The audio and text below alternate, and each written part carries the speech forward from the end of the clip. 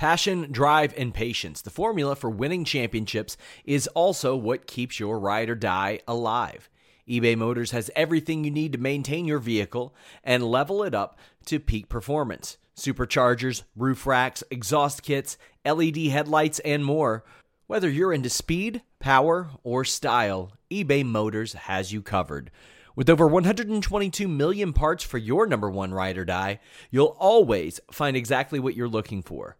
And with eBay Guaranteed Fit, your part is guaranteed to fit your ride every time or your money back. Because with eBay Motors, you're burning rubber, not cash. With all the parts you'll need at the prices you want, it's easy to make your car the MVP and bring home huge wins. Keep your ride or die alive at ebaymotors.com. Eligible items only. Exclusions apply.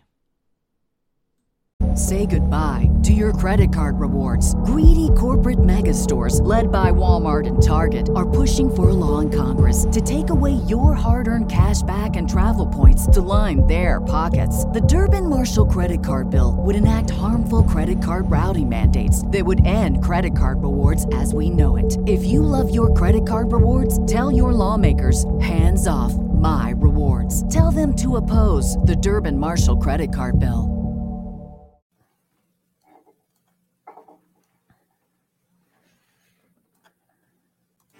It's The List and your boy at Fightful.com with Jimmy Van and Sean Ross Sapp. They're on fire. Boom shakalaka. 200 strong. What's up, you guys? Sean Ross Sapp. It's listing your boy. It is January. It's January. I thought it was December because I haven't talked to Jimmy since December, but it's January 5th. It's listing your boy. Holy crap, do we have a lot of stuff this week. I interviewed Bron Breakker today. That's up all over the place. Not the easiest interview I've ever done, but I got some good information out of him. This past week, I interviewed or posted the interview with Chelsea Green and Gail Kim ahead of Hard to Kill. And I think tomorrow I'm dropping Steve Macklin undefeated in Impact Wrestling ahead of Hard to Kill. We got Battle of the Belts. We had Wrestle Kingdom right after this show. Denise is going live for a Wrestle Kingdom review. Jimmy, it's been a busy week, and that's before I even get into Brock Lesnar, Tony Khan, all that good stuff. Looks like somebody sprinkled the Beetlejuice powder on my head again.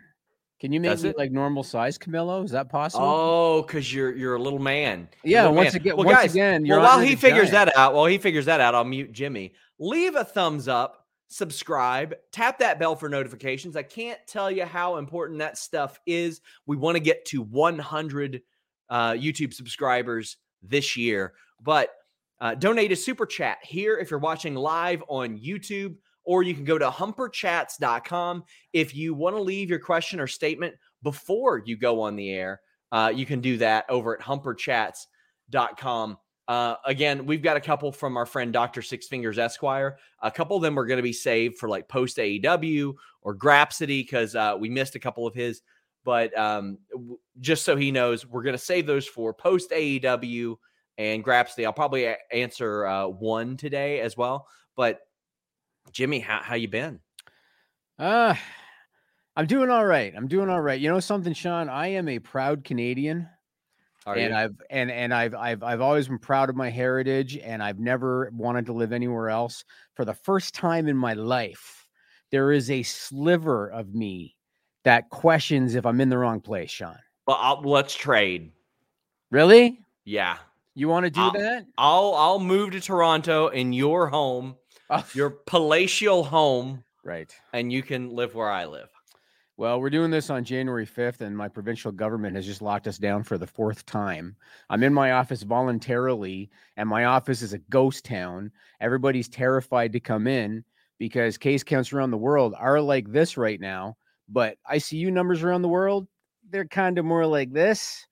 But Sean talks about media literacy, and there's a lot of ignorant people that just don't pay attention to the news. It's stupid. We should not be locked down. Sean, I cannot eat in a restaurant again. I can't go to a movie theater again. So stupid I told Sean before we went on the air, going to try my best not to get political. And Sean was like, I'm going to try not to complain about something else that he's dealing with. But I said, I'm going to try my best not to get political. But it's very frustrating because this is not a serious situation. It's a healthcare system problem in Canada. It is not a COVID problem. I'm going to leave it at that. How about those Bengals, Jimmy? Well, I wouldn't know because currently in Canada, all sporting events have no capacity. So I haven't been watching sports. To make up for that, as a bonus, you can get me tickets to the Bengals playoff game when They're go. In the playoffs? Yeah, they're in the playoffs. Playoffs? They sure are. Good for you, bud. I'm so excited, so happy. But we got lots of wrestling stuff to talk about, Jimmy. Reminder, Humper Chats, Super Chats. You might as well keep it locked all day long. We've got just so many shows this week. It's insane. Sean hit me up this morning and he goes, hey, do you have any questions for Braun Breaker? And I said, yeah, I do, but you won't ask him. I did ask him. And well, okay. So I caught the interview. So I asked him if he would ask him about his stupid name, but I knew that there's no way Sean could ask that question, and that's fine. And then I asked about his brothers. So I saw that you did ask about that. So that's cool. But I didn't think the interview was so bad. Like, I thought it was fine. No. It wasn't bad. Like, I got some good information out of him. You can tell he's a reserved guy. Yes. He turns it up for the cameras for sure. Yes. And I was happy with what I got out of him. We talked about NXT 2.0. He was like, I found out the day before that I'd be debuting. Yeah. He talked to me about being backstage at AEW a couple years ago, talked about his dad, talked about his brothers, which, of course, I'm sure a bit of it's annoying to him. And this is me assuming every interview he gets going to be like, Rick Steiner, huh? Oh, yeah, Rick 100%. Steiner. Yeah. But and that won't be the case for a long time because, man, they're not asking Roman Reigns about his dad anymore. No, I mean, it's harder when your father had a real legacy from the current era, so to speak. So like Charlotte's always, or Ashley Flair or whatever, she's always going to hear about Ric Flair. I'm Simone Johnson. Are you kidding? She's going to be asked about The Rock in every interview. But you're right. Eventually, it's going to be about him. Look at Randy Orton. I don't think they ask about Cowboy Bob much. Yeah, exactly. So yeah, you're right. I think he is the absolute right person to be carrying the torch for NXT. From the first moment you saw him with that singlet, his traps popping out over that thing, and then he's not like 260, 270. He's listed as 230, Jimmy. Yeah. Which I think is more normalizing. Like if you put him next to Goldberg back in 2000, Goldberg's going to look bigger than him, but he looks like $1 million. Oh, he does. And the thing is, like, he is what all the naysayers of smaller wrestlers say. That's what a wrestler should look like.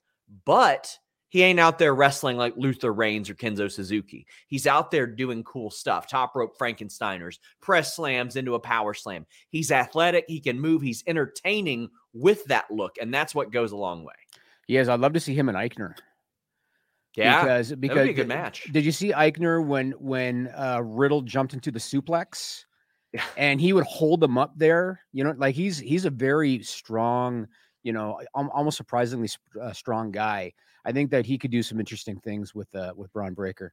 We have a few super chats. By the way, Eichner, I went to Orlando in 2017, and the hurricane hit, unfortunately. And because it got delayed today, I got to go to those tapings. There was a spot where he missed a dive to the outside, and they refilmed it. And the crowd was just so happy for him. They blew up. If you go back and watch, like probably a September 2017 NXT, you'll see that spot. Very cool. We have a super chat from Sri John. It says, MJF, Darby, Jungle Boy, Sammy are the pillars of AEW. Which four do you think are the pillars of WWE? Right now? Okay, I think I'm assuming he means main roster, yeah? I'm assuming. Yes, but if I go by acts instead of names, I'm going Roman Reigns, New Day, Brock Lesnar, and if you could include the four horsewomen together, I would say them. But if not, take your pick out of any one of those four women in any number of those spots. That's a great question. Yeah, it is. And the question too is he referring to young pillars? Exactly. Because when you think about the way that you just put it, Brock and Roman, that would be the equivalent of, I don't know, Omega, Moxley, Danielson, whatever. If you're talking young pillars, that's tough, Sean. And I would say Braun Breaker, Carmelo Hayes, Raquel, or is she too established already to include her? Is Bianca too established? She's main evented a WrestleMania, won a Royal Rumble, won a world title. Yeah. Like, I think she would be too established to That's a hell of a question. It's very difficult. Main roster in terms of like a young up and comer. Dominic's all they got, really. Who else do they have main roster that young? I don't even want to think about. No, that. It's very, very difficult. Very difficult. Check out last edition of Fightful magazine because I interviewed Dominic. Ernie says, "Happy New Year's, fellas. Wish Fightful the best this year." Me too. Things are looking really good. We got a lot of cool stuff going on. Got a lot of cool projects that we're working on. I'll go ahead and tell you guys about something I've been bringing up on Twitter lately. Inside the Royal Rumble 2. Last year was a hit for our Inside the Royal Rumble feature. Last year, I spoke to Kevin Owens, Bret Hart, Drew McIntyre, Court Bauer, Duke the Dumpster Droese, Hurricane, Jake Hager, Victoria, Shotzi, Matt Stryker, Ricardo, Tom and Bruce Pritchard, like a lot of people. This year, I talked to a whole bunch of different names, and it's not like a history of the Royal Rumble. Instead, it is stories about the Royal Rumble, and I talked to an awful lot of people. Johnny Gargano, Adam Cole, just a little teaser, little taste. Talked to Drew some more. I've been talking to a lot of people for this feature. It'll drop the week of Royal Rumble, but CM's got a good question here. What kind of drugs do you think TK is using if he's seeing beaches in Cleveland? So they have the Great Lakes. They announced Beach Break for the end of January. Yeah. And I honestly thought it was funny how they did it. They had Brandon Walker on the Wrestling Podcast go up and say, okay, where do you think Beach Break will be? And Brandon's like going in the South. And Tony's like, no, Cleveland in January. Jimmy, I have not traveled much, but the coldest weather I have ever felt in my life was the air coming off the lakes in January in Cleveland after a fresh haircut, courtesy of Awesome Kong. It's going to be really cold. You know, Sean, I responded to you on Twitter when you posted that, and I never, ever post memes on Twitter. I'm not a meme guy. I get annoyed when people do nothing but post memes. This was a rare case when I posted a meme to Sean that said weak and feeble for Margaret Thatcher, former whatever she was, Prime Minister of England, because I'm Canadian and whatever you dealt with in Cleveland, I know I've dealt with worse. Oh, buddy, when I saw the Minnesota temperature and it was like 25, 30, I was like, oh, I can deal with that. Well, then I get up there and I'm like, oh, wait, it's not like you're walking through soup like it is here in Kentucky. There's humidity all like everywhere in Kentucky. So that was different. And Cleveland was a lot of the same. Hannah brings that up too. It was so cold there. So cold. You weak Americans. Let's talk about New Year's Evil. And we already addressed it. My first question for you is Tony Khan. Oh, wait, no, that's a different. We'll get to Tony Khan. That was a joke, Jimmy. Yeah. Does that happen on New Year's Eve? Cute. So New Year's Evil, was this the official coronation of Bron Breakker as the next big thing in WWE? You think it was the official coronation? Yeah. Yes, and I definitely think so. I mean, when they're hitting up me of all people, and they're saying, "Hey, do you want to interview the new NXT champ tomorrow at 12:15?" And I go, "They want the push." Shaq had him too. I saw. Yes, yeah, but who gives a shit about him? But he gets everybody. He does. It's very clear to me, like they're establishing he's here, he's the guy. I wouldn't have had him have that first match, but I think maybe they did it to gauge their audience, to be like, oh, look, he's not being handed everything immediately. Yeah. Like that first title match. He's got to work his way back up. But I kind of like that he got it really quickly, because you look at him, you see that first match, and you're like, there's something special there. I don't mind him losing the first match. I almost want to pattern his push after George St. Pierre. You know, George St. Pierre, he lost to Matt Hughes the first time, won the rematch. Then they had a third match that he won again. They could even do a thing with Bron Breakker where, you know, he gets too into the celebrity and then he goes into a title defense that he should easily win and he loses, like Matt Serra. I'm totally that GSP Matt Hughes spot for a wrestling match I was in, where GSP has the double wrist lock on the bottom, and you're not supposed to do that because you can turn it around in the armbar really easily. Is that the one you mean? Is that the one when he lost, or the one when Matt Hughes? Yes, yeah. When he lost to Matt Hughes, he had a double wrist lock on from the bottom. Well, when you're on the bottom, you don't have the pressure of the mat preventing somebody from stepping over and taking the armbar. So that's what Matt Hughes did. It's such a good pro wrestling spot that nobody uses. Now, do you think, and we've talked about this in the past, but now that Bron Breakker has been kind of coronated, Do you think that his name is going to hinder him from reaching his potential on the main roster?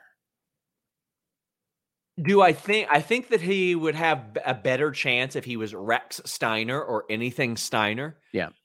Braun Steiner would have been better. I Yep. mean, Bronson is his name. Yep. So he's going to be able to use Braun wherever he goes, like no matter what, because that's a part of his actual name. Mm-hmm. If it were Rex Steiner, they would have to adjust it a little bit if he ever went outside WWE. But I think they should have really adjusted it. But I mean, they can always change it. They changed Seth Rollins' name to Seth freaking Rollins recently. So yeah, I saw that. Yeah, I just question, again, can you have this guy on the Tonight Show without them making fun of his name? Like, that's just kind of what I wonder. It is a dumb name. So I question if that's going to hinder his growth, but I guess we'll see what happens. I also wanted to talk about Carmelo Hayes because he unified the North American and the Cruiserweight titles. He is one of the young pillars to me. He is this generation Shawn Michaels to me. And I look, I saw the match was strong, and he's got the innovative aerial offense that he does, but he's got the personality. So, I look at him almost like a Ricochet, but Ricochet has always kind of been missing the charisma component. And we know how important that is. And Carmelo Hayes has that. So he's another guy. What do you think is next for him now? I think he'll be in the Royal Rumble. I think he'll appear there. I think he'll have a good showing there. But I expect him to be in the Royal Rumble. I don't expect Braun Breaker to be in it now because I think that if he's in it, he's got to win it. And I don't think he will. I don't think that he has to emerge victorious out of that. But I got to ask you, did you see the Malcolm Bivens video? The one where they said goodbye to the Cruiserweight title? Do you know what that's in reference to? No, I just saw a clip. I saw a clip of it. No. It's a parody of the Puff Daddy I'll Be Missing You video from when Notorious B.I.G. passed. It was phenomenal. Go watch that, everybody. Yeah, I saw a little clip. Okay. All right. Well, I guess we'll move on and talk about WWE and COVID. And matter of fact, we'll talk about wrestling and COVID, but we'll start with WWE and COVID because it kind of goes hand in hand. So first and foremost, I guess Roman Reigns, the day of day one, or maybe it was the night before, we find out that he's out of the title match with Brock Lesnar. What's the latest you're hearing on him? Because WWE did change the isolation following the CDC guidelines from 10 days to 5 days. So he would be available for SmackDown on Friday. What are you hearing about Roman Reigns? I have not heard that he's been cleared as of yet. And he said that he tested positive that morning. So he would possibly be able to get cleared if he had a couple negative tests. If he got cleared before then, I just don't know if that's the case, but they have added Brock to that show. So, I mean, that is a bit of a make good. So at least there's that. We also have a super chat from Tom Brady who says when Carmelo shoots, he really doesn't miss. I love that. But as far as Roman Reigns, that was a very, very unfortunate situation. And I've got a bunch on Fightful Select about it, so go ahead and subscribe, guys. But they started to find out early afternoon, and then the ball got really rolling towards the evening, and they had a major change to that show, obviously. And I actually think now, so long as Roman was okay, because, we know he's immunocompromised, so long as he's okay, I think this was a blessing in disguise. Because I think that given that the plan was to do Brock and Roman at Mania, I don't think that they necessarily needed to get it day one. They just done it in Saudi Arabia. I think the pivot was a blessing in disguise. And I know that a lot of people were bummed out about Big E losing. And I understand the disappointment. And he's the one that took the pin. I understand the disappointment. The fact that he was introduced fourth as the champion and Brock was introduced last as the challenger, unnecessary. And foreshadowing, if anything. So I understand the disappointment with all of that. But I do think that Brock winning was the right call for business because this is a business. And now we finally get Brock and Bobby Lashley, the match everybody's been wanting to see at the Royal Rumble. And so I had no problem. It's funny, I was watching with my wife. And just like so many other people, Big E takes the pin. My wife goes, poor Big E. Yeah. And then when they showed people backstage Lashley, as well. People backstage did. I'm sure they did. But then when they showed Lashley, the camera cut to Lashley glaring at him. I said to my wife, they're going to do Brock and Lashley. Yeah. And that excited me. You know what I mean? And so from a business perspective, I look at it like Big E's time is going to come again. I don't think he's one and done. His time is going to come again. It's the time for Brock and Bobby Lashley. And so from a business perspective, I'm very excited about that matchup. Yeah. Also, Jeff J says on Twitter posted this, and I think WWE deserves a lot of credit for this. As far as diversity goes, I think it's the 10th or 11th straight month that a black man will have competed for the world championship on that brand, and that's incredible. What a far cry that is from 3-4 years ago, before Kofi Mania. But yes, I'm very excited for Brock and Bobby Lashley. And I don't think it's a slam dunk that Brock wins that match, considering that Roman Reigns is hovering around. I know a lot of people are saying title unification. I don't want less stakes across those 5 hours of shows that I watch. I know that much for sure. Brock versus Lashley didn't need a title, but here it does make me wonder, okay, well, are they going to switch the title? I think it's a possibility that Lashley could beat Brock Lesnar at this pay-per-view with the help of Roman Reigns, or just in general, and they go back to Brock and Roman, because also they got 2 nights of WrestleMania to fill, Jimmy. And they've got I know they want to put asses in seats there. Yep. And I posted an idea on Twitter, which is not a rocket science idea. It's a very kind of easy one to put together, but it would make sense for Brock to declare, all right, I'm going to defend the title against Lashley at the Rumble, but I'm also declaring myself for the Rumble match because I'm going to beat Lashley. I'm going to win the Rumble, and I'm going to challenge Roman Reigns for the Universal title at WrestleMania. Then Roman costs him the match with Lashley. He still wins the Rumble. Now you've got more fire going into the WrestleMania matchup. And then you can do Lashley and somebody else, whether it be Big E or somebody else at Mania. Because I agree with you. 2 nights, you want to have 2 title matches. You don't want to have everything locked up into one. So I think that's where they're going to go. We have a bunch of super chats and humper chats. Go to humperchats.com. Leave them ahead of the show. Chris Reigns. Chris, I want to thank you. You've been so generous to us. You're always so awesome to us. He says, as long as the Colts beat the Jags, looks like Colts at Bengals in the playoffs. I might need to make that trip. Oh, buddy, I want to go to a Bengals playoff game because since Fightful has existed, there has not been one. R26 says the Stardom match at Wrestle Kingdom was unsurprisingly fantastic. Consistently the best women's wrestling on the planet. No contest. Yes, it is. By far. We're going to be talking about Wrestle Kingdom here in a bit, but I'm glad that it got its flowers. S13 says, longtime listener, first-time asker, love the show. Keep up the good work. Is there any hint that Disney might be buying or at least negotiating with WWE with yesterday's news of the network moving to Disney Plus in Indonesia? Those deals don't necessarily mean as much. Like, for example, Impact Wrestling, which when it was TNA, moved to Sony 6 in India like 7 years ago. That didn't mean that Sony was interested in buying the company. They were interested in the rights because maybe it performed well. Maybe it had the prospect of performing well. They thought they could make a little bit of money off of it there. I don't know necessarily that one has much to do with the other, Jimmy. Yeah, I don't think anything of it at all. I just don't think anything of it. I thought it was interesting what Freddie Prinze said. Yes.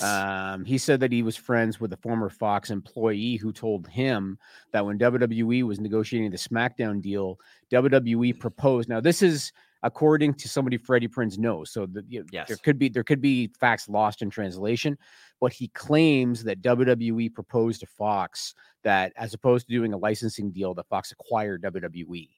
And that's what they were looking to have them do. And it's very possible because I think Nick Khan helped put that deal together, and everybody thinks that that's one of the reasons that he's there.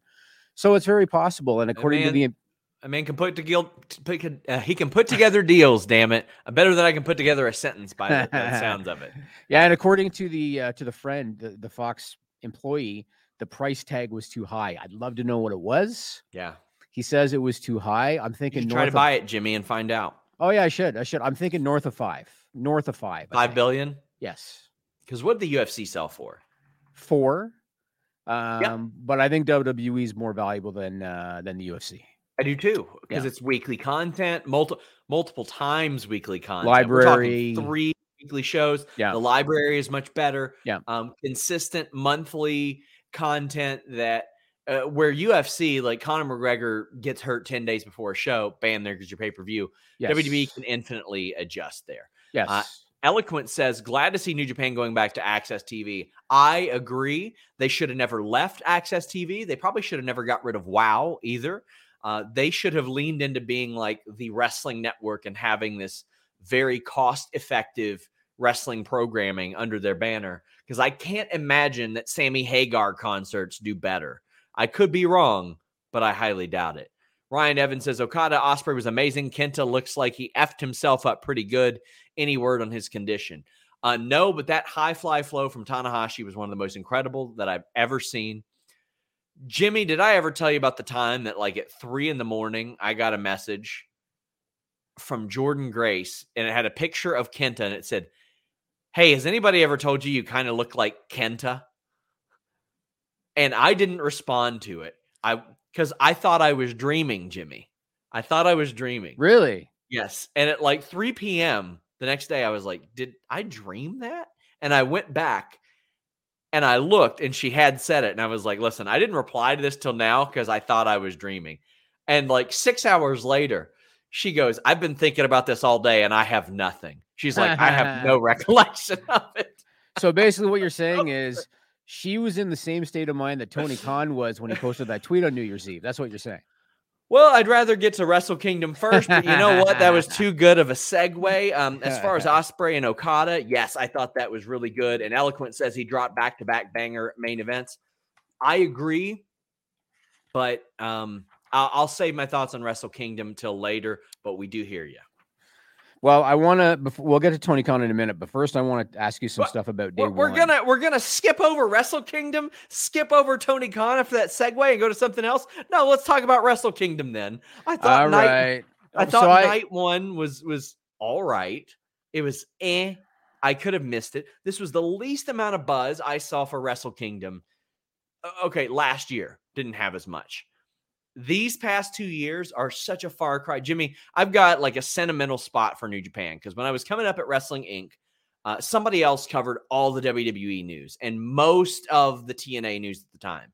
So I made a niche for myself covering like ROH and New Japan. And I would stay up those wee hours to cover every New Japan show and to get all that news. And that coverage was like a big, big part of my career and establishing a lot of contacts. And now it's just like, man, nobody cared about it. It was so little. I loved seeing Shibata. That was incredible. There was some really good wrestling on night 2.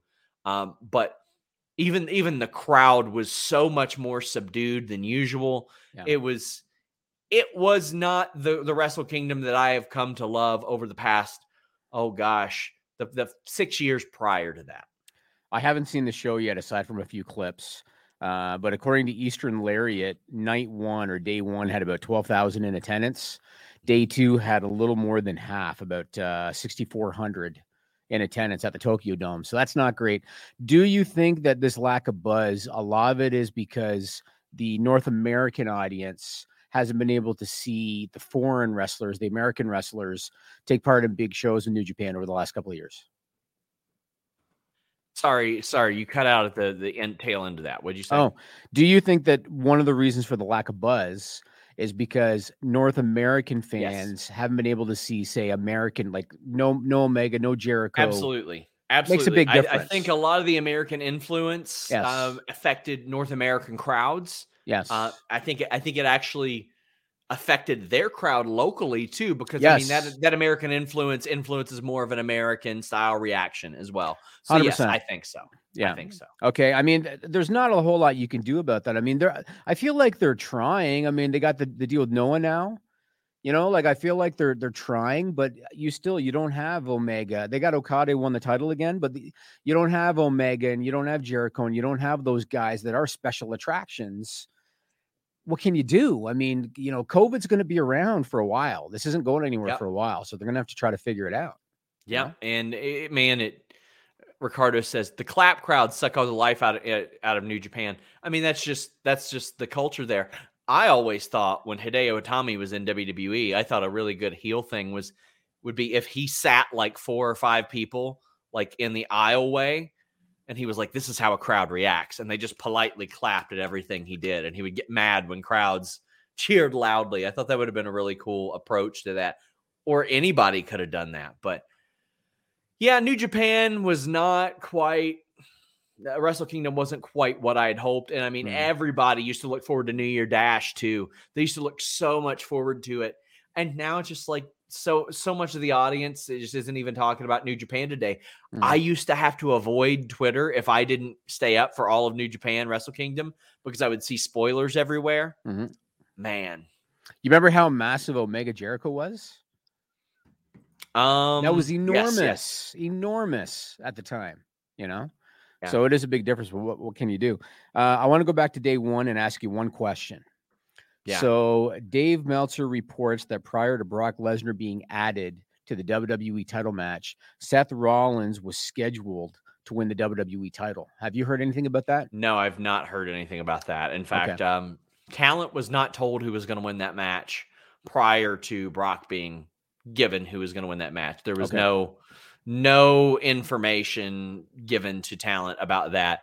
And people backstage thought that Big E was going to win it, but that doesn't mean anything because they just weren't told. Okay. All right. And another thing about Brock Lesnar, because this is Brock being Brock. So I believe it was after, it was after day one because he had the belt with him. Brock Lesnar's at the hotel in Atlanta, and only Brock Lesnar at the hotel bar in Atlanta runs into arguably the greatest hockey player of all time, the great one, Wayne Gretzky. Did you arguably? Well, some people arguably. Some people like to argue about anything, don't they? Yeah, some people look at, I don't want to get into a big debate about hockey, but some people look at different positions and how they evolve the position and so whatever. But Camilo, did you load Media One? This was from Rick Tocchet, who's a former hockey player. He's on the far right. Rick Tocchet, the picture. Former hockey player, now he's a coach. He took the picture. There's Brock. Wayne Gretzky's in the middle holding the belt. Only Brock Lesnar is going to be sitting at the hotel bar in Atlanta, and he runs into the great one, Wayne Gretzky. I thought that was an awesome photo. No masks to be had, Sean Ross Sapp. And Brock Lesnar being a Canadian must have found that refreshing, you know? So, Jimmy, who gives a shit? Yeah. Well, I know one thing. If your wiener is being masked by those bushy pubes, hey, Camille, what are you doing? Oh, yeah. Oh, Camilo got a little overzealous. What are you doing, buddy? Overzealous, Camilo. Overzealous. Overzealous. I got a cough now. Go to manscaped.com and unmask that beautiful dong of yours. But it's not just that. Then go to Blue Chew. Clean yourself into the new year with the ultra premium body wash. Use the code FIGHTFUL for 20% off plus free shipping at Manscaped. 4 million men already trust Manscaped, and it's time to join them. They have engineered the ultimate groin and body trimmer. It's got advanced skin-safe technology. It's waterproof. It reduces grooming accidents. You're not going to look like Kenta after his Wrestle Kingdom match. You don't want to look like he did. Man, those tables are not safe to go through. But that advanced skin-safe technology makes it easy and safe to use that trimmer. And like I said, they have all those great formulations as well. They have toner. They have body wash that's infused with aloe vera and sea salt to keep your skin feeling clean, nice, and moisturized. That way you're not dried out and all that. It's not just about shaping up your dong. It's about shaping that body. Use the code FIGHTFUL for 20% off plus free shipping at Manscaped. It's good stuff, my friends. All kinds of great formulations over there. Manscaped.com, code FIGHTFUL. What was that you said? All kinds of great formulations over there? Is that what you said? Yeah, that's what I said. Okay, that's good. So we've got a super chat, Jimmy. Maybe you should let me read it. Sure. And it's a Fightful Select plug because Luis Hernandez says, just wanted to say thank you for the Fightful magazine digital promotion. It's great. Fightful Select is a must. Jimmy, yes, the Fightful magazine is now for sale. But Jimmy, tell people where they can get it for free. Yeah, so this is the January-February edition of Fightful magazine featuring Danhausen on the cover. And I wanted to do something for our Fightful Select subscribers. I wanted to do something to thank you guys for your support. Thanks for allowing Sean Ross Sapp to make the money that he makes. And so what I decided to do was give the digital edition of the January-February issue of Fightful magazine away for free to Fightful Select subscribers. And so you can get the digital edition for free. If you're already a subscriber, go to FightfulSelect.com. We posted something yesterday to explain to you how you can get it. And if you're not a subscriber, just go to FightfulSelect.com, any tier, and then you can get this for free. And this is another great one. We had EC3 wrote the Wrestlers Tribune in this one, the debut of the Fighters Tribune, written by Nate Marquardt. Danhausen, as you can see there on the cover, there's a story about Jake Paul. Lots of good stuff in this. So check it out, FIFOselect.com, if you want to get the digital edition for free, or if you want the print copy. And I don't have that edition in print yet. Here's a previous one to let you know that it is a thing. The print copy, you can go to FIFOmag.com, and you can still get back issues of other ones as well if you want at FIFOmag.com. So there you go. We should probably make the original one available in print as well, Jimmy. I was going to do a limited edition. Yeah, I was. Okay. I was going to do a limited edition. One of the things I love most about Fightful Magazine, if you do buy those back issues, so much of the content is evergreen. So it doesn't date. Like there are some things that are sort of time sensitive, but so many of these are timeless stories that kind of go on for such a long time. But we have a couple of super chats, couple of humper chats. Keep getting them in, guys. I need your money badly. I might die if you guys don't send in super chats or humper chats. And don't forget, right after this show, Denise is live with the Wrestle Kingdom wrap up. Joel Pearl will be collecting your super chats and humper chats as well. Ray DeBlade said, I thought CM Punk, Danielson, Malachi Black, and Andrade were dream signings. This is in reference to Tony Khan, mentioning that he has a dream signing coming. I can predict. Who do you predict? Briscoes. The Briscoes. I think Jeff Hardy. Really? I think it'll be Jeff Hardy as one of them, just considering his era. Although it could be any number of people. Like, I don't know if Swerve Scott would be a dream signing. I think Swerve Scott's going there, though. I thought the Briscoes because Tony Khan has been pretty outspoken about his Ring of Honor fandom. Yeah. And that's he was a big fan of Punk and guys like that from the Ring of Honor days. And what about Veer? Oh yeah, Veer. That could be. Veer. I mean, hey, he wasn't coming on Raw. So let me tell you, he's been coming for months, Jimmy. Yes, he has. So let's talk about the Tony Khan thing. All right. I was going to ask you about COVID protocol, but I guess we'll talk about Tony Khan first. There's no update on COVID protocol. COVID protocol where? WWE and AEW. AEW, I'm still working to find out. WWE, we have a pretty significant article up on that. It's not mandated anymore. But let me read directly from the protocol.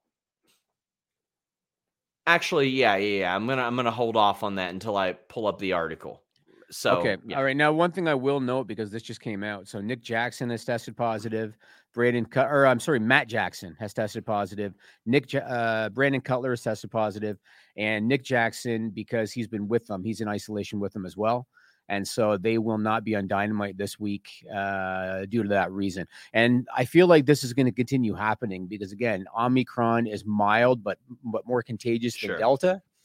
So that's why I was wondering. I thought it was kind of suspect that WWE decided that talent no longer had to test when this variant is more contagious than the previous variant and their talent is their lifeblood. The whole thing doesn't make a whole lot of sense to me, but that's what they're doing, I guess. Yes, WWE sent out a policy saying that masks must be worn backstage. I've heard this is enforced. They had a lot of people missing from Raw last week. Right. It's recommended that everybody gets a Pfizer or Moderna vaccine and a booster, and people with the Johnson & Johnson shot should get a different booster. Really? Anybody with symptoms have to take a test. Anybody who tests positive and is vaccinated will be out for 6 days. On day 5, if personnel are symptomatic for 24 hours, they must pass 2 antigen tests at least 24 hours apart before returning. Fully vaccinated personnel would be asked questions and observed before entering the venue. Personnel are required to self-report any symptoms that they have to the medical staff. And anyone in close contact with someone who is test positive is allowed to come to work, but will be tested daily for 5 days after exposure if they show no symptoms. So there you go. That's actually not bad. That's WWE? Yeah. That's not bad. And what about AEW? I'm still working to find it. Still working to find it. Not a mask mandate. I've not heard. I mean, I see people walking around there without masks on the vlogs nonstop. So there's no mask mandate. Yeah. All right. And then to go along with that, I still don't understand why WWE is doing live events when TV is where their money is made. Like, why would you risk a guy getting exposure at a live event? Then they got to go. Then they're not available for TV. I don't get it. I don't understand it. Maybe that's why Roman was unavailable for day 1. It might have been. He was doing live events. I don't get it. It doesn't make sense to me. Somebody said to me on Twitter, well, this time of year, the paydays are significant for the talent. the downside guarantees are higher now, I think, than they've ever been on average. So just top up somebody's downside. You know what I mean? Like, I don't understand, why would you risk your biggest revenue source, which is TV, by doing live events for minimal money? I don't get it. Doesn't make sense. I agree with that. And I know it's like Christmas season and they thought it would do well, but Yeah. I do like that WWE has those policies in place. That's pretty solid. It does sound pretty good. Yeah, it does. It's pretty comprehensive. Yeah. Yeah. So the Tony Khan tweet. So I think you did the right thing by having the Grapsity guys handle the diversity topic from the Big Swole interview. And I am not going to comment on that. I don't think I'm the right guy to comment on that. I think the Grapsity guys did a great job with it. But I want to touch upon Tony's tweet in and of itself. And I'm going to be very honest. I don't know if I should say this, but I don't care. I'm going to say it. When I saw that tweet from Tony Khan on New Year's Eve, and because it was New Year's Eve evening, the first thing that went through my mind immediately was he's had a little bit of the bubbly. Yeah. That was the first thing I thought of, because I don't follow him as closely as you do on social media, but that seemed like it was out of character for him. I mean, that was the assumption by a lot of people, but yes. I spoke at length about this on the Backstage Report podcast. I spoke to Tony Khan before this, and Will Washington did as well. Sorry, I'm getting a big bit. I'm getting such a big bit of news, Jimmy, that I'm going to have to legit take a bit of a break, and you're going to have to carry this. Can you tell me what it is? No, I can't, because I have to take a call. Really? It's that important. Yes. But I spoke about it at length on the Backstage Report podcast. Please offer your thoughts. So I look at it like this. Sometimes, I mean, obviously, you know, you obviously should not be posting on social media if you've potentially been under the influence of anything. I'm not going to suggest he was. I wasn't in the room with him. It looked like he might have been, but I look at it like this, and I'm an employer myself, and I've kind of learned, you know, even in my company, if we have to part ways with somebody, I'm never going to go into a meeting with my staff and shit on that person. Like, I'm just never going to do it. And so for me, it was a mistake for him to take a cheap shot at Swole's talent, especially since in the past he had put her over. I thought that was a mistake. I also thought that it was a mistake for him in the same post that he was making those comments to then promote the Rampage event that night, especially the street fight that happened to feature 4 white blonde women, when the topic at hand had to do with diversity in pro wrestling that he was trying to defend. So I thought there was a lot about that tweet that was, ill-advised. But again, it looked to me like maybe he didn't have full capacity of his thoughts at the time. It was what it was. And hopefully he's addressed the matter. I know that there were certain talents in the company that had issue with it, Leo Rush being one.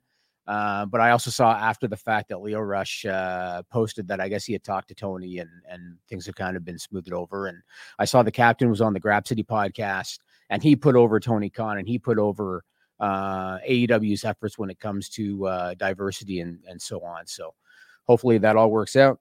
Another side note about Tony Khan, and I wanted to get Sean's thoughts on this one, but are you good? There are a lot of NXT personnel cuts coming. Really? Not on the talent side of things, but a lot of NXT personnel cuts are coming.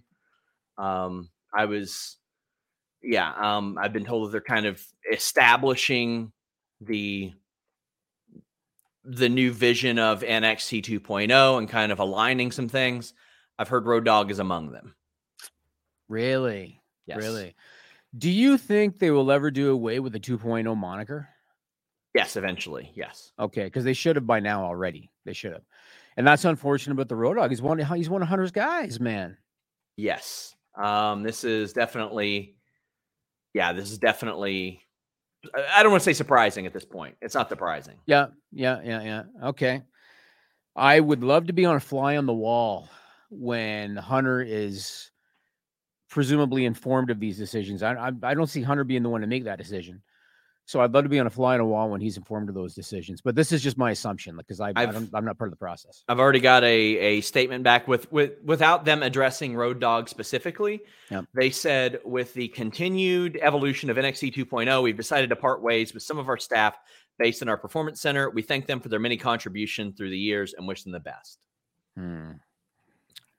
Unfortunate timing. Yes. A few days into a new year. That's too bad. Cool. So I'm going to talk about the Tony Khan thing as soon as I get this statement typed out to Twitter. But yeah, it's it's a bummer to hear. But it is. Well, how about this? You type out that statement, and then I'm going to talk about Tony Khan's radio interview. Sure. And then maybe you can then chime in with your thoughts, because I wanted to ask you your thoughts on it. Yeah. But so basically, Tony was interviewed yesterday, January 4th, by Z100 New York Radio. And he gave a quote about Jade Cargill.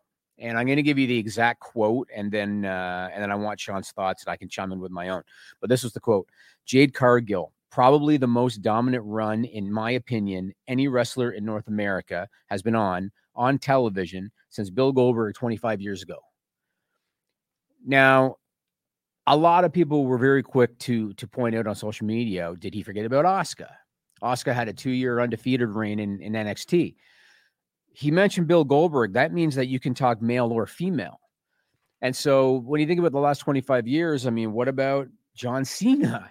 If we're being serious, what about Brock Lesnar's run in 2014 when he annihilated everybody? What about Roman Reigns' current run?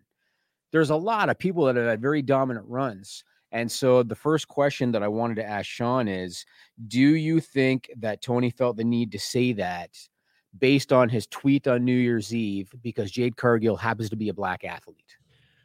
Perhaps, yes. I have spoken to a lot of people within AEW that said that Tony is very, very passionate about the diversity subject, because that has constantly been brought up. And he's passionate about it behind the scenes and there. Again, I encourage everybody, I'm kind of lumping this in with the last topic that I had to hit the bricks on, which doesn't look great for me, considering how some people were like, oh, dodging the topic. I spoke about this for like 20 minutes on the Backstage Report. I did not like the way that it was approached by Tony Khan. I thought it was a bad approach. There were some points that he had, and we had a very spirited conversation and had it out a little bit, but this was before the tweet. Since then, haven't really spoken much to him. Will had his thoughts on it as well. While some of the points that he raised were valid, the approach, I think, was off. And I think that some of his talent also raised that concern as well. And I don't think it was necessary. And I saw a lot of people say, oh, well, Vince McMahon would never. Well, you know what Vince McMahon would do? He'd go and say the N-word on pay-per-view. He's done that. This doesn't have to be a WWE, AEW. How would they do this thing? Tony Khan runs his company. He can run his company how he wants. There's lots of stuff that other heads of companies would do that others would do. But, and that's where people say Tony doesn't act like a professional, not to single you out. Professional is what you deem professional within the context of your own company. Like, anything can be professional. Personally, I wouldn't have done that. And I am not the first person to be taking criticism advice from. That's for damn sure, because you always hear that negative voice more and more and more.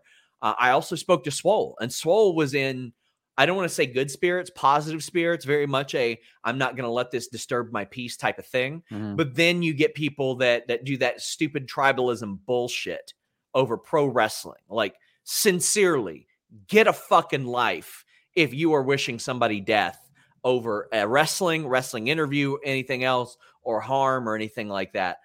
And that's unfortunately what people forget a lot of times. They don't treat sports entertainment like it's sports entertainment. They treat it like it's life and death, and it's not always life and death. I mean, it's almost never life and death. In very rare instances, and admittedly, more so over the past couple of years, it's been life and death because we've had a deadly pandemic going on. Yeah. You're right, though. People get personally offended. They do. They get personally offended by wrestling opinion. And I've never quite understood it. And as far as Tony's tweet goes, I think it's fair to say different night, different headspace. He would have thought twice about that, or he wouldn't have just flat out not posted that. So at least I'd like to give him the credit and say that he wouldn't do that. I mean, obviously, Big Swole's interview, she was talking about talent diversity. That was the whole point. And so for him to start his tweet by saying, well, the top 2 executives are brown, just a terrible thing to say. But again, different night, different headspace.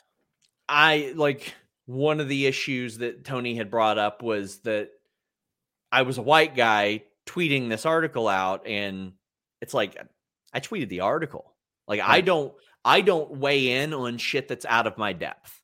Right. And I felt like that was out of my depth. And no matter what I said, there was or didn't say, I couldn't have won there. I wanted to wait and listen to people with personal experience on that situation.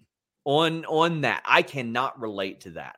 I'm a white guy from Kentucky. That I can't possibly understand or relate to any of that stuff. And I wanted to wait and listen and learn. And there's nothing wrong with that. And anybody that's saying that there is fucking ridiculous. I understand that we've got like a big platform and all that, but there's not like, I don't have the answers. I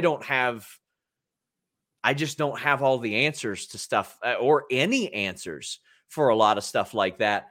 But I also wanted to speak about people who were like, oh, well, they don't want to criticize AEW because they'll get their press badge revoked. We lose money on those trips. Like we don't make money on those trips. I'm glad that you admit that, Sean. We Thank do. You. But I mean, the reason that we do it is because our audience wants us to do those scrums and do things like that. So it was like one of those things like, yeah, well, we'll go to them, but we don't live and die by that. In fact, we make our money on things that companies don't want us to know usually. So it was just so unusual. That type. Say goodbye to your credit card rewards. Greedy corporate mega stores, led by Walmart and Target, are pushing for a law in Congress to take away your hard-earned cash back and travel points to line their pockets. The Durbin-Marshall credit card bill would enact harmful credit card routing mandates that would end credit card rewards as we know it. If you love your credit card rewards, tell your lawmakers, hands off my rewards. Tell them to oppose the Durbin-Marshall credit card bill. When you need mealtime inspiration, it's worth shopping Kroger, where you'll find over 30,000 mouth-watering choices that excite your inner foodie. And no matter what tasty choice you make, you'll enjoy our everyday low prices, plus extra ways to save, like digital coupons worth over $600 each week. You can also save up to $1 off per gallon at the pump with fuel points. More savings and more inspiring flavors make shopping Kroger worth it every time. Kroger, fresh for everyone. Fuel restrictions apply. The thing from the Tony aspect of it, I would not have done that. He can run his company how he wants, but there's going to be criticism that comes along, and it's going to happen more and more and more. Awesome Kong retired when she left. Melanie Cruz just doesn't do interviews. Jimmy Havoc got out of the business, and what's he going to say to bury AEW? Nothing. I thought Big Swole's approach was pretty just straightforward and standard. And the thing that people have to realize is when we report these podcast interviews, we're not there. This is their recounting of the situation. So we've got people in AEW that would hit us up or hit up other people and say, well, we don't think you're fair to AEW based on this. Then do an interview. Say what you feel. Tell us about that. We're going to cover that too. Unless they deem themselves to be like Ryback territory of we shouldn't listen to them because they're just being sensationalist, we're going to generally cover it. There have been some people that have left AEW that have hit that territory. But it's just like, it's so... I mean, the Fightful post that Tony referenced, that was just an interview transcript. That was not an op-ed piece. That was an interview transcript.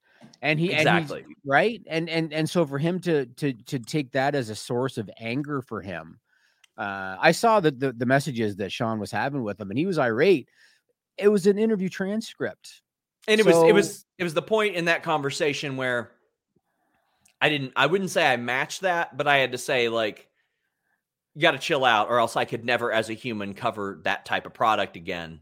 And it was just like, it's basic media literacy, and coming from someone who has experienced so much of that and honestly experienced a lot of criticism across soccer and football. Sure, a lot. Yep. I was surprised, but again, I'm not exactly the person to be like, oh, this is how you handle criticism, because I don't handle it well. It affects me greatly on a daily basis. But I didn't like that approach. I didn't like the approach to me. I didn't like the approach to Swole. I think it could have been avoided. I think that personally, and somebody said, what would you have done? I would have said, we hear those concerns and criticisms, and we've had those conversations, and we're always striving to get better in all areas. And I know what I would have done on New Year's Eve. I would have put my phone down. Sure. And I think that a better idea is when he was on Brandon Walker's show today. Brandon Walker could have asked him about it, and you could have seen Tony's reactions, his emotions, his sincerity. Right. There's not a lot of sincerity you can add behind a tweet, especially a promotional tweet where you're saying like, yeah, what about all these other people? And I encourage you guys to check out the Grapsody podcast on Saturday, one of the best podcasts that our network has even said. Then there are some things that, I think should be noted. Fightful itself reported in November that AEW opted to not renew her and just kind of allowed her to say, yeah, it was mutual. I mean, that's what we heard from within the company back then, well before this. I think that what happened was they thought that and this is me assuming, this is not a report. I think they thought that maybe them letting her say that or her saying that it was mutual would prevent any criticism. Sure. I mean, it was the high road. I mean, it made her look better. It was definitely the way to go. It's better than WWE's 90-day cycle, cuts. Yes. But I guess it was what it was. We've got several super chats and humper chats as well. R26 says the harassment Swole's gotten from this show it shows that fans, if you can call them that, learn nothing from Hana Kimura's death. Yeah, I mean, nobody should be like acting like that over anything wrestling. And we've got Dr. Six Fingers Esquire, who said, I can't speak to what it is to be a black wrestler, but I know what it's like to be a black wrestling fan. I also know what it's like to be a black professional in a disproportionately white industry. Diversity isn't a roster quota, but if it is, can anyone name the non-white referees in AEW? Diversity isn't a self-identified brown executive flippantly dismissing the talents of a respected black wrestler who gave a measured, thoughtful reflection of her time in the company, then refusing to publicly acknowledge while the remaining roster minority wrestlers weather the fan backlash. I think that was a fantastic look at this. And I have had AEW wrestlers that say, well, we want to share our experiences personally with Swole, good, bad, and indifferent, but we are afraid to because of the online reaction. Like they're afraid that they can't win no matter what they say, even if they say that their experience is positive. And there had been some things that Swole had done that had rubbed some people the wrong way. But in wrestling, when you're dealing with entertainers and people that are working in a fictional thing, everybody's going to do something that rubs somebody the wrong way. That doesn't mean that like she was problematic or anything like that, but everybody has those experiences with everybody. So, I mean, you're going to see, and Mr. 628 says Tony hasn't made up for that stuff he said to that reporter about the women's division. If you're talking about the LJ thing where he cut her off, he apologized to her that day about that. And I didn't agree with that either. I thought that wasn't the right approach to take and all that. I think there are ways to that I think that on camera works a lot better because you can see the emotion of somebody, and he does enough on camera interviews to think where I think that would help an awful lot. Because the way that tweet came off was, well, this is all of what we're doing, and you shouldn't complain because of these people. By the way, we fired Big Swole because she's not a good wrestler. Watch Rampage tonight. I think including all that in a promotional tweet was and he put over the street fight. He put over the street fight, which happened to feature 4 white women. Like that's what he put over at the end of the tweet. I think Will put it best on the Grapsody pod. He said something like, I was going to respond on Twitter, but you've got 240 characters. And you cannot win on Twitter. No, you cannot win on Twitter. But it's the same thing what you're saying about how Tony comes off better in a video interview. It's because you've got more than 240 characters in a video interview. Like it's easier to explain yourself. I mean, again, maybe the next time if there's a celebratory event happening in Tony Khan's life, he'll keep the phone down. It's really all I can say about it. I mean, I don't know. I'd like to think that this was a learning experience for everybody, but it's 3:57. We got the Wrestle Kingdom post show coming up next with Denise. Jimmy and I will be heading over to FightfulSelect.com and doing The List Goes On. Yeah, we're going to talk about Dan Lambert. We're going to talk about some Peacock numbers. We're going to talk about the WWE Women's Division. We're going to talk about some Royal Rumble stuff that you hinted at on the Post Raw podcast. Maybe I hinted at today, too. Oh, did you? Okay. Maybe. So we're going to talk about all of that on Fightful Select. Go to FightfulSelect.com for The List Goes On right now. Guys, thank you all so much. Until next time, we're out. When you need mealtime inspiration, it's worth shopping Kroger, where you'll find over 30,000 mouth-watering choices that excite your inner foodie. And no matter what tasty choice you make, you'll enjoy our everyday low prices, plus extra ways to save, like digital coupons worth over $600 each week. You can also save up to $1 off per gallon at the pump with fuel points. More savings and more inspiring flavors make shopping Kroger worth it every time. Kroger, fresh for everyone. Fuel restrictions apply. When you need mealtime inspiration, it's worth shopping Kroger, where you'll find over 30,000 mouth-watering choices that excite your inner foodie. And no matter what tasty choice you make, you'll enjoy our everyday low prices, plus extra ways to save, like digital coupons worth over $600 each week. You can also save up to $1 off per gallon at the pump with fuel points. More savings and more inspiring flavors make shopping Kroger worth it every time. Kroger, fresh for everyone. Fuel restrictions apply.